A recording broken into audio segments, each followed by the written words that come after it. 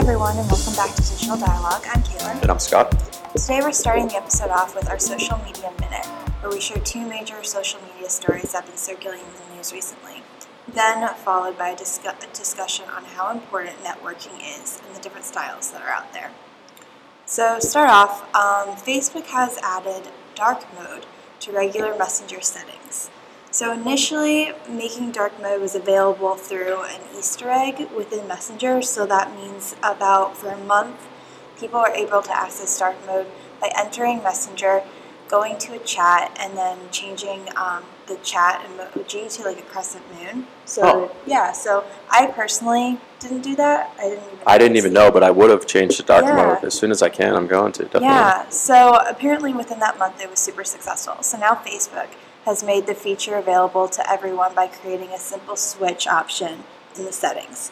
So apart from it looking different, dark mode does have health benefits.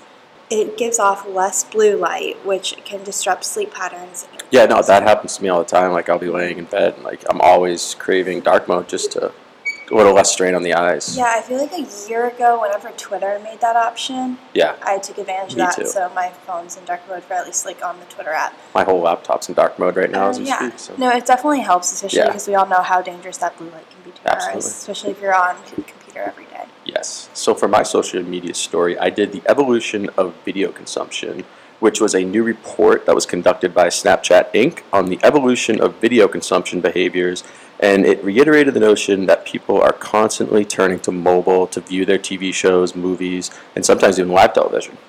This is because people are no longer confined to a specific date and time to watch. In the age of catch-up viewing, viewers can watch what they want, when they want, meaning that tuning in live is no longer necessary.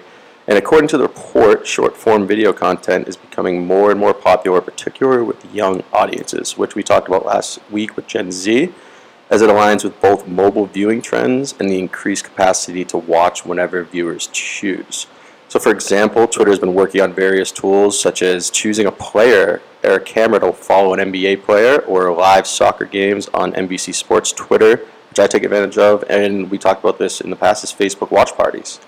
And as TV viewership continues to drop and more people turn to cheaper alternatives such as Netflix, Hulu, and Sling, social media viewing live is going to be interesting to see how they take away views from TV. And obviously you can't see it here, but in the recap today I'll have a chart that shows the decline of TV viewership and the rise of mobile viewership. So it's pretty interesting, yeah. Yeah, no, definitely. Especially, too, and I don't know how much this has to do with it, but just with the progression of iPhones with the larger screen. Oh, definitely. I find myself just, like, carrying my phone around my apartment, whether I'm doing dishes or laundry or whatever, and have my Netflix. Oh, me too. I'm the same way. I watch Netflix on my phone rather than my TV at night, which is strange.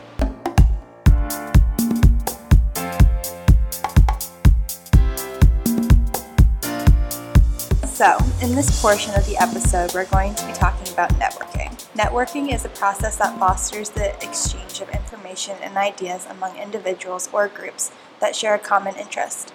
It may be for social or business purposes. Professionals connect their business network through a series of symbolic ties and contacts. Now, we all know networking is extremely important for professional and personal growth. But it's kind of developed a bit of a negative connotation over the last couple of years, I think. Yeah, definitely. People tend to think of it as almost transactional and not at all genuine. Yeah, almost like dirty, like you're doing something wrong. Yeah, and I'll tie this in later because it's one of the events I went to. But I casually mentioned that in conversation, saying, this is a great opportunity to network. And the person I was talking to was kind of hesitant, shied away from the word. Yeah. And I do think it's because a lot of times people think, okay, I'm talking to you to get something out of it. Exactly. And I think that there's a way where it can be a little bit more genuine and about personal growth. Yeah, it's social. It's kind of social growing together was what networking should be. Definitely.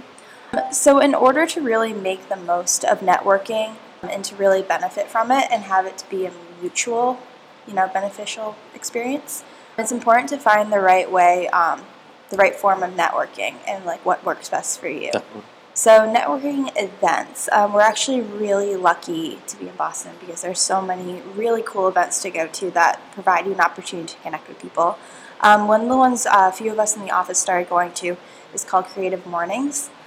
They're all over the United States, and they have a chapter here in Boston. Creative Mornings is a really cool lecture series. They have a number of chapters all over the country, as I mentioned before.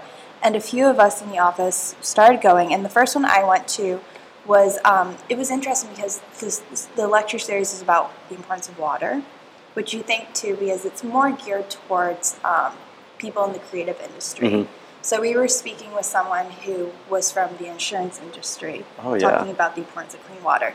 But it was really great how they kind of tied it all in. It's topical, yeah. Yeah, absolutely. So that was like a really great experience. Plus, they include breakfast, which is amazing. The perk that matters most. Yeah. And so it was really cool to talk to people throughout the city that are in creative industries. Yeah, that's like the definition of networking right there. Like people that are like-minded, similar interests that might not include business, but water is an extremely important thing, and everyone can agree that access to clean water is so important. And just seeing, just because you're not in the industry, Yeah. you think there's really cool ways where we could like tie that in. Absolutely. And also too, it was a great experience because it wasn't like we were all exchanging business cards. And Yeah. So it's more casual. Yeah, it was very genuine, making a difference. It was great. Another one we learned about there actually was She Geeks Out.